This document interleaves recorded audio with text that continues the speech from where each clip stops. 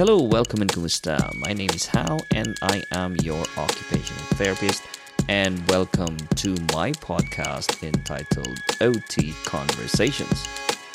This is a podcast about occupational therapy and any other topics relating to the field, be it medical foundations or philosophical foundations, some of my personal and professional opinions and point of view. I am hoping that through this podcast, I'll be able to help out occupational therapy students and clinicians to navigate their way through their clinical practice involving occupational therapy. In this episode, I'd like to talk to you about the cognitive disability frame of reference. So, cognition is a topic that is always very, very popular with occupational therapists. If you ask an occupational therapist what would they want to learn about, they'll talk about the stroke, neurology, hands, and cognition. Cognition will always be in the lines of special interest. Now, we are aware of cognition, and there are lots of information about cognition, the processes, the basic information about it. But the question is, so what? Isn't it? That's the big question. What do you do with cognition? And it means when it comes to retraining and intervention, this is one frame of reference that I find to be very, very useful and very, very practical as well. So with cognition, there are different types of frames of reference. In the United Kingdom, what I find to be getting very, very, very, very popular is the cognitive behavioral intervention, cognitive behavioral therapy, cognitive behavioral frame of reference, or cognitive behavioral approach. Now, there's nothing wrong with this cognitive behavioral approach, but the thing with that is that if you look at the reasons, or if you look at the foundations of cognitive behavioral approach, it is saying that there is faulty behavior because of faulty thinking. So, if you change the way a person thinks, or if you change the way the person thinks, then perhaps the behavior will change as well. Now, in cognitive disability, here the behavior is faulty, and because there is an organic reason why the person is not thinking straight. So, cognitive disability is actually representing a physiologic or biochemical restriction in the information processing capacities of the brain, and because of this, it is producing some observable and measurable limitations in routine task behavior. So, based on this, you can then isolate some of the conditions where this would be very useful. So, the question is, what conditions has a brain pathology that is associated with it? So you can have schizophrenia, for example. You can have stroke. You can have head injury. You have cerebral palsy, children with cerebral palsy who's grown up as well. So you can have schizoaffective disorders, and you can have primary affective disorders, and you can have conditions like drug and alcohol abuse as well, those with developmental disabilities, and those people who has AIDS as well. So they have some faulty thinking or faulty behaviors because there's an organic reason why they behave in such a way. So their brain's been influenced, or there is a pathological reason why they think the way they do and why they behave the way they behave. So in contrast to the cognitive behavioral therapy, what they would say is you change your behavior by changing the way you think. But then again, in the cognitive disability, you really have impairment with the way you think, because there's an organic reason why you cannot think the way you think. All right? So it's really fun, isn't it? So this is just the theoretical basis for this. Now, although with occupational therapy, it was founded on the field of occupational therapy, the cognitive disability frame of reference has derived its theoretical underpinnings from researchers in the field of neurosciences. So you have information processing, cognitive psychology, and you can have biologic psychiatry, and the likes of those sciences as well. But Claudia Allen she's an occupational therapist, if I'm not mistaken. But this is one strong approach for occupational therapists, because the proponent of this is an actual occupational therapist. Let's talk about the assumptions of this frame of reference. So what does this frame of reference assumes? Yeah. So it is stating that thinking or cognition underlies all behavior. Yeah. So you have a behavior. And again, this is based on this frame of reference. Okay. So you can argue coming from a different perspective, but this is the argument based on this frame of reference. So this frame of reference believes that cognition underlies all behavior, and that the brain pathology, so if there is a problem with the brain pathology, it will compromise the cognitive process to a manner that can be observed in normal life activities, such as physical disability. And then physical disability restricts the physical ability to perform a motor action, for example. So a person cannot perform motor action because there is a physical disability. A cognitive disability, restricts the person's cognitive ability to perform a motor action. So the cognitive disability is reflecting the impairment in the cognitive functions that guide the motor actions as well. So these impairments are manifested in difficulties in performing normal life activities. Yeah. So it's like motor planning is affected. So that is another of the assumption of this frame of reference. Another assumption of this is the thought that if you are to assess the cognitive ability of the person, it is best obtained through observation of the person's performance in their routine day-to-day task. So again, you don't do a battery test, but it's best, if you want to find out if something is wrong, it's best that you observe the person on the day-to-day tasks while they are performing their choice, the regular occupation. So you can see that this frame of reference already is is very centered in occupational therapy.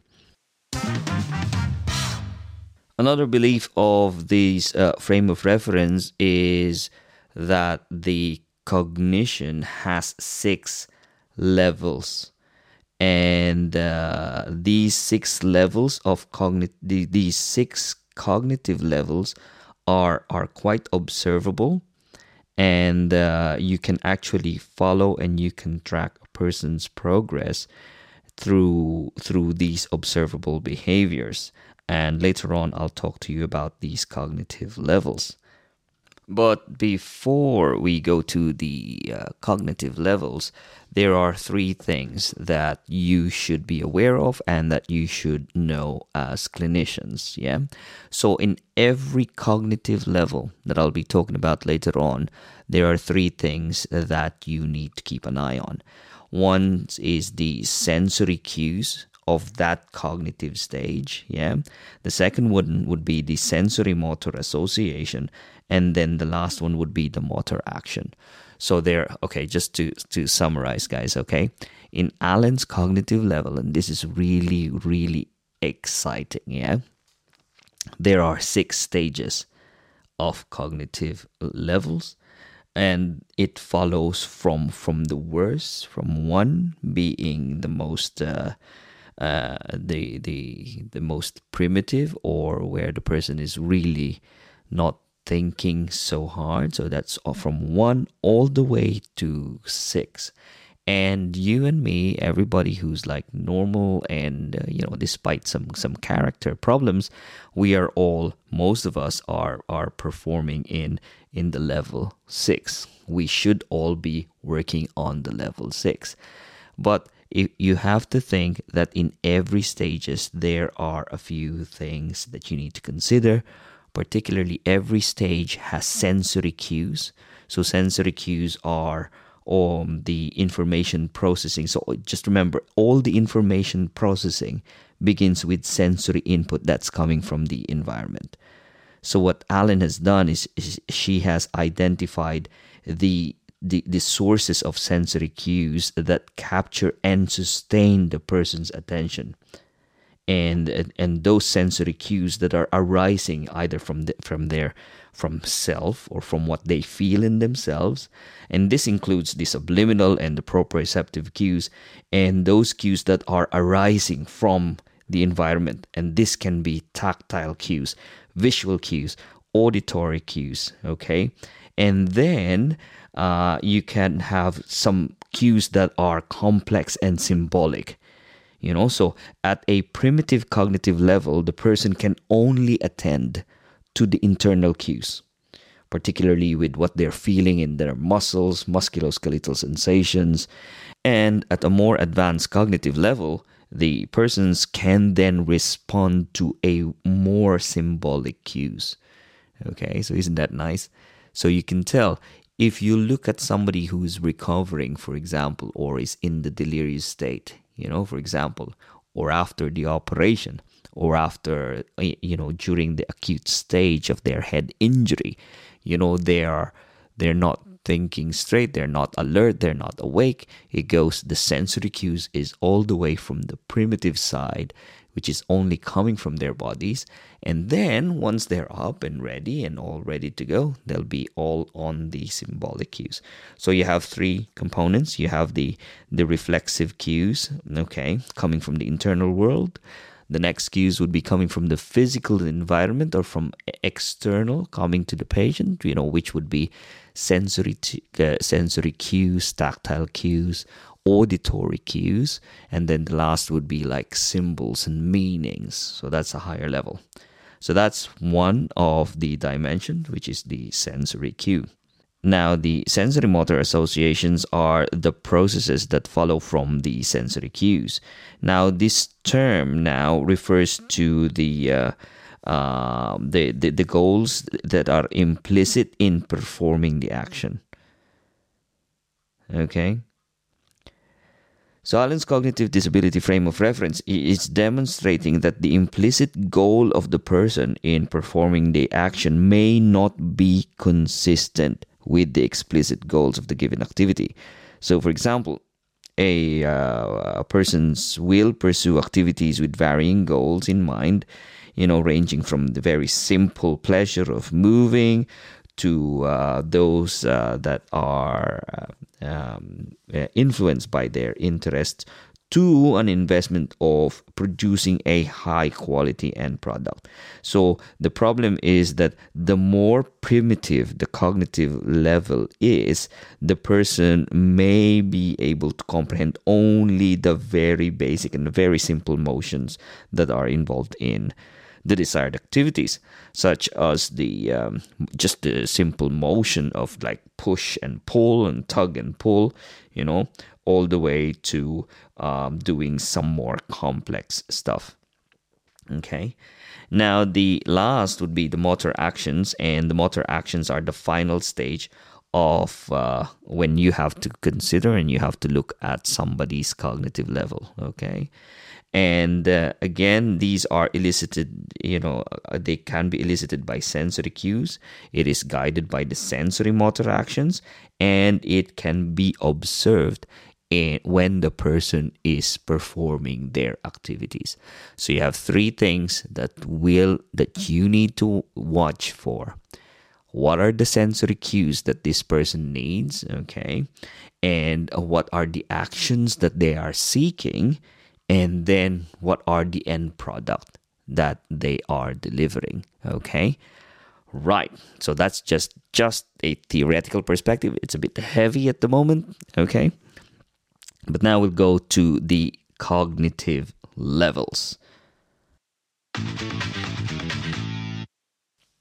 So now we're talking about the cognitive levels, yeah? As I mentioned earlier on, there are 6 cognitive levels, and these levels is what the person will follow through when they are improving. Okay, so you may want to take note on this. So the first stage is the reflexive stage. The second stage is movement stage. The third stage would be called repetitive actions. The fourth stage would be end product. The fifth level is called variation. And then the last is called tangible thought. Okay, so these are the stages of cognitive levels, and your client will fall on one of these 6 categories. Okay, so earlier on, I mentioned that there are some sensory cues. Okay, so the sensory cues, for example, this is where, like, sensory cues is where the person is attending to. Where is the attention focused? Okay, so on the reflexive stage, okay, on the stage 1, the person's attention is just focused on internal cues. Meaning, for example, they can be just hungry or thirsty, or they just want the smell or the taste. So have you ever worked with children with severe learning disabilities? So they are just probably just responding to thirst, hunger, and taste and smell. And on the early days of a head injury, for example, these are the input that you can provide. So if they're not yet awake, they're not yet alert, and it's very primitive, so they just might just be responding to these subliminal cues. Okay, so that's reflexive stage. The second stage, after the subliminal cues, the next input that you would provide is where the person would attend, and this is now the level 2, which is the movement. A person will respond to proprioceptive cues. Okay, and proprioceptive meaning they have a position and movement sense. And for example, so you can start moving their arms and muscles and joints, because so the movement on its own, if you do some passive stretching and you're stimulating the body, the person might be able to acknowledge those movements, and when you move it, the brain acknowledges it. So on the movement, when it comes to sensory cues, on the movement stage, level 2, the sensory cues are proprioceptive. Okay, so that's the stage 2. On the stage 3, now where would the person attend? And if you remember, the name of the stage 3 is called repetitive action. Okay, meaning, so repetitive action. So the person would just be doing things over and over and over again.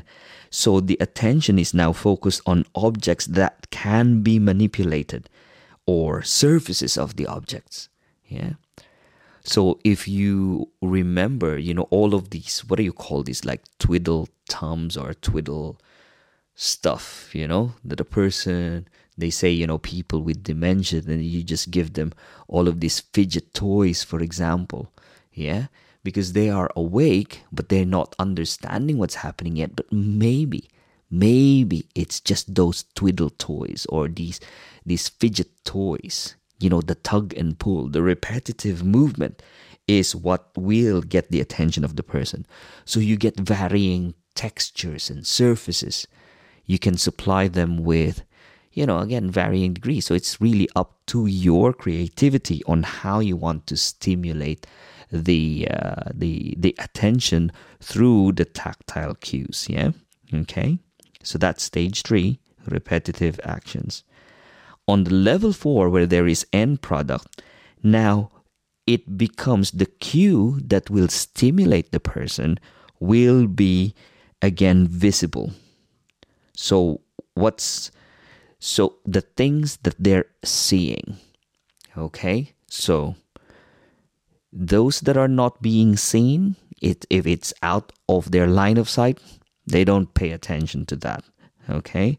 So if you have to get them to do something, make sure that you have a product that is there. So you have to have, if you have to get a person to do some craft activities, for example, make sure that there is a sample product, because now you are using the visual subsystem. You are now using the visual cues so that the person will do what needs doing, yeah? Okay, so how does this work? For example, when you asking the person to assemble blocks, okay, you have to demonstrate, you have to show a sample block that is on the table so that they can actually copy it. So these are actual visible cues, and this is again at the level 4, which is end product, okay? Now, on the variations, which is level 5, now the sensory cues would be between 2 or more objects. So now there's more complicated. If you have to assemble tasks, for example, now there's more manipulations involved in here rather than just the visual cues, and you now have an option of changing. So if, for example, if I give the person a design, a mosaic design, for example, so I'll give him a block of cardboard or a box, and then I'm just sticking, the objective is to just stick tiles of paper around it. So on the level 4, okay, which is end product, person is just copy on copy, a direct copy of the product, yeah. Whereas on the level 5, the person has an option to actually do more. It's the same thing, but there is more of a little variation on that. They can do their own design, yeah. And then the last, on the tangible thought, is symbolic. You can just say, let's make a box. I want you to make a box and put some tiles in it. Do whatever you want to do. All right. So that is a tangible, thought, and it's the cue again is symbolic. So it's more abstract. Okay. You can just describe it. You can just, show them a visual image. This is what I want you to do. Show them a picture of something, and then the person will be able to remember what needs to be done, and then they'll do that. Okay. So these are the levels of sensory cues. Now let's let's move on to the sensory motor action. So from 1 to 6, what is the most basic level? Okay, the most basic level, which is again level 1, is the reflexive stage in terms of the goals and purposes. So when we are talking about sensory motor actions, we are talking about the goals and purposes here, okay, of the person. So the first stage is just about alerting stimuli, yeah, because it's reflexive, yeah, and again their focus and their attention is obtained through sensory cues or internal cues. Your target is for the person, or the person is to just respond to alerting stimuli, right? So give auditory cues, and let's see, it's just improving their wakefulness, for example, or improving their purposeful responses. You just want to wake them up. Yeah, alerting stimuli is the most basic one. On the level 2, where it is movement, the person's goal now is more about for moving for pleasure, okay, or to reduce the stress. So if there's any discomfort, you can tell that the person will start to readjust themselves. So there's some movement. So just imagine a person with head injury, for example, who is in bed, again, not awake, not alert. So that's reflexive stage. And they're not doing anything, but you just want to wake them up. Okay, the next stage that this person would do would be they'd be waking up and then they'd be moving, they'd be fidgeting around, they'd be moving because there's a discomfort there. Okay, now on the third level, which is repetitive action now, so now the goal would be more particularly with interest. So now that they're moving, then you have your attention now, you can have the interest. So how do you get the interest of the person is the question. For example, you can those fiber optics, all those sensory activities that you see that the children are doing with lights, for example. So there you go. So you get them to have that interest. And so the person is now exploring the relationship between the movement and the effect on the environment. So tug and pull activities, tug and pull, these are the things that is now at play when it comes to repetitive actions. Okay. Now on the level 4, which is again the end product stage, or level 4, now the sensory motor action is now focused on compliance, meaning that the person is now, that your objective would be for the person to be able to follow the procedure to reach a goal. Yeah, step by step procedure. All right, so you have to be mindful of this. And I think this is where the cognitive retraining starts to take place, or this is where a lot of people think the cognitive retraining starts. When you start to teach a person a single stage command or double stage command, step by step. So you're already at the end product. So that's a high level already, isn't it? Level 5 would be variations. And in variations, again, the objective would be about self-control, meaning the person will have to initiate the action to produce the desired effect that they needed to do. So if you have a task that you needed to give to the person, right? So the person will now have to actually, they have to initiate it. They don't need guidance. You just show it to them. This is what we need to do. So there is a self-initiation. There is less of the instructions that you need to give. That's variation. Again, if you have arts and crafts, you have a design, they can do something else. Okay. And then the last sensory motor action, in terms of sensory motor action, and the goal would be the highest level is tangible thought. Then it is about reflection. So again, you don't need to have an end product in there, but there are, new possibilities and alternatives prior to action. So you can start planning. So the person's actually starting to plan. All right. So this is now effective for those people with schizoaffective disorder, for example, or difficulties. So excuse my, if I'm not being politically correct, and I'm sure there are new proper terminologies now. But those, you can get a person to start planning. What do they want to do? So it's more about they can start conceptualizing things, right? Now going to the motor actions, and so now with the motor actions, you have on the reflexive stage. So what movement can you observe? Here's the question now, on the different stages. So you get a person to move, and when they move, you can tell what level they are. Okay, I'll tell you what they are.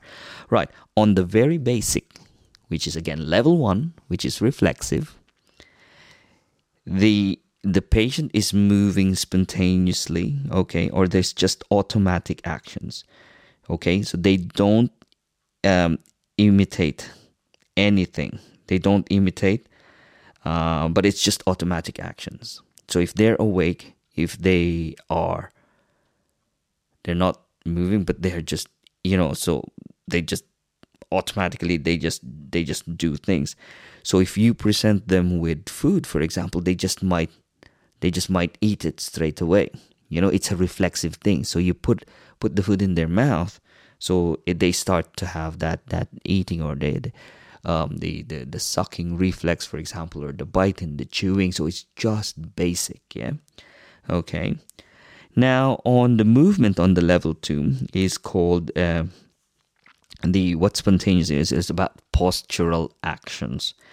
And in here, postural actions on the level 2, again, it's all about comfort. The stimulation is proprioceptive. So what you can do is you can approximate big body movements. So you can do some activities that involves bending and stretching and even pacing. So you can see people with dementia who's walking and they're not doing anything, for example. They're just wandering all the time. They're just picking things up on the ground, So these are on the level 2, which is movement. Okay. A level 3, which is repetitive action. Again, some of the movement would be manual actions. And in here, with manual actions, you have, it's about moving. It's about some projects, about some tasks. So you get them to do something. But these manual actions, they have to be single, it has to be a familiar. And again, manual actions. So it's a simple, repetitive actions. That's what you give to the patient. And an example of that is like stamping. If you give them something, that's what they do. They just stamp. Okay. Or they just do just one stroke at a time if they're making some painting. So they'll just be assigned on the one part. It's just like the conveyor belt. Right? So that would be the repetitive action. Now on level 4, which is again end product, the objective is to have a goal-directed action, right? Meaning that you can allow them, or you can give them some at least 2 to 3 familiar directions, and then they will do those things. So like familiar goal-directed actions where you have simple crafts, right? Okay, so you have end product. And then the level 5, which is variations. So now it's called exploratory actions. So a person can now do several steps at a time, and they can alternate their actions for producing different effects as well. So you have different designs. It's not just 3 steps. They can change it, and they can be flexible about doing some tasks. And then the last one is tangible thought. In here, again, the person is having a pre-planned actions here. Okay, so they don't need to imitate anything at the moment, because it's really not required, because the person can just start planning. So here, the person would have autonomous actions preceded by reasoning as well. Right, wow, those are very huge levels, isn't it? 6 levels of cognitive levels. First one is the reflexive stage. The second one is the movement stage. They just move. The third one is repetitive actions. So push and pull, tug and pull. Fourth one would be end product. So they have an end product at the end of it. The 5th level would be there's an end product, but then they can change it. But it's still in the confines of the rule that you give. And then the last would be the tangible thought, which is, again, a person is demonstrating some abstract thinking. Now we will talk about the function and dysfunction continua of this frame of reference.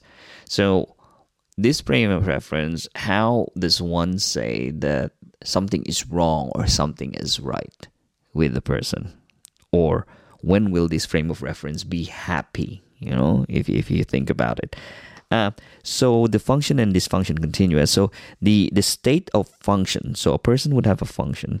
It will exist when the person's information processing capacities are actually matching the routine task demands of the environment. So that's very easy, isn't it? So again, you can tell that, out in the community, there should not be any problem because they're out in the community.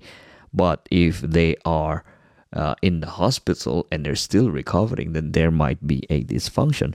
So what is a state of dysfunction? A state of dysfunction will exist when the person's information processing capacities are restricted, such as the person, like he or she, is unable to perform just the basic routine task. So it's simple with this frame of reference. You either do or you don't. If you can't do the simple routine task because you can't problem solve it, then there is something that is just not right, isn't it? Now, if they can't perform the simple routine task, then that's a dysfunction. So the 6 cognitive levels, the best thing about this is that the 6 cognitive levels, they're actually describing the severity of the disability from level 1 all the way to level 6. And the levels follow a hierarchy. It's well organized and the person just follows this. Okay? So again, just be mindful of the sensory cues that the person need, the sensory motor associations that's required, and the motor actions. So really, it's simple, isn't it? It doesn't call for a high or low score with this frame of reference. This frame of reference is talking about, can you do it or can you not do it? If you're getting assistance, then you're not doing it. Then there is a cognitive dysfunction. And if there is a cognitive dysfunction, what level is the dysfunction? Do you need some cues?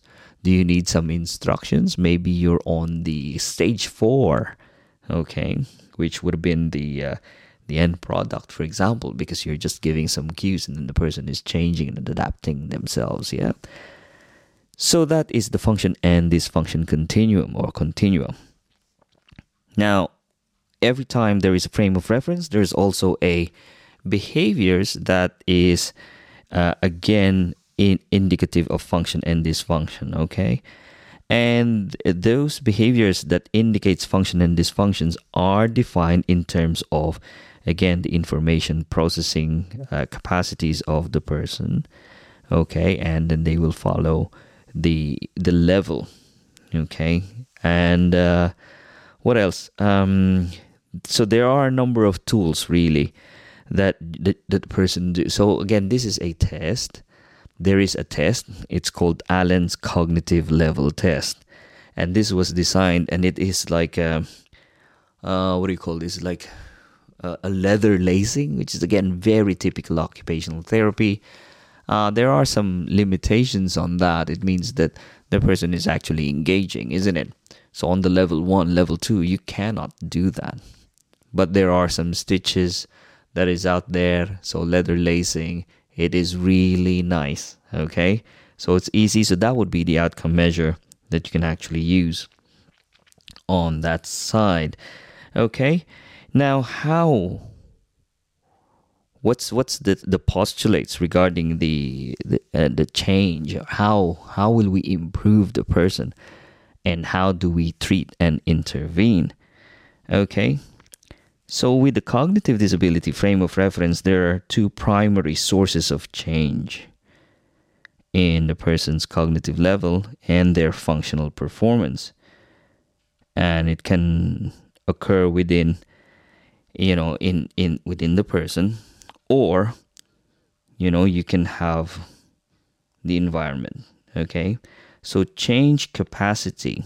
How's the person going to change? How are we going to improve cognition? Change capacity is very much influenced by a variety of factors. There's lots of factors, right? The medical intervention.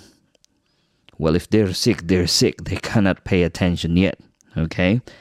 Again, some of the medications, psychotropic medications, that will have an influence on the person. And again, the natural healing process as well. So you can have that, and this will have an effect on a person's ability to respond or to improve cognitively. Change can also occur when the OT intervention is aiming to teach the person to perform the routine tasks. It has to be done in a routine way. It has to be done consistent and routine way. But since there is a brain pathology, so you must remember that there could be a limitation at some point. So you cannot aim a full recovery if the person's been pathologically impaired in a severe way. If the brain is impaired in a very severe way, then you just have to actually compromise and compensate. So one, there is a change in the person. Again, if there's natural healing, good. TIAs, good. Stroke, with some level of aphasia, yes, that would be something, but it can improve as well. Delirium, it might change as well. So there you go. So the change is happening in the person, right? Now, another change can happen if there is an environment. There's a change in environment. And this is accomplished primarily when the OT is modifying the task. The OT, or, yes, you're an occupational therapist. So if you change the task procedures, the directions, the settings, the level of assistance to the person, then you are empowering the person once you do this. Now, the patient's capacity may remain unchanged. It may be stuck at any level, right? And, because you just have to go and stick with a routine, for example. Okay. And again, if they're not able to experience the success, you have to allow the patient to experience the success, To this end, the therapist then will have to evaluate the level of disability. You need to assess cognition. And with this level, you're either something is not right or something is. Something's not right with your behavior because there is an impairment with the organic level, which is the brain. So assess, and then you now have to assess what are the tasks that is suitable for this person. Is it going to be sensory tasks only? Is it going to be proprioceptive tasks, simple push and pull? Or are you going to start giving some activities as well? So you just need to adapt and you change the task. And then this is again where activity grading will fall in. Always remember that in this frame of reference, you acknowledge that there is something wrong organically. There is a physical reason why the person is not thinking the way they are. And you have to acknowledge that at any point, maybe we are stuck with a level of cognitive disability. And when this happens, an occupational therapist intent then is to facilitate the person's best performance by just changing the activity rather than changing or attempting to change the person. Okay? And again, this is an actual shift from other frame of reference, because other frames of references are restorative in nature, right? This one, you acknowledge something is wrong and you just go with the flow. So this is cognitive disability, guys. So in terms of a model, it ties up very well with the model called Ecology of Human Performance.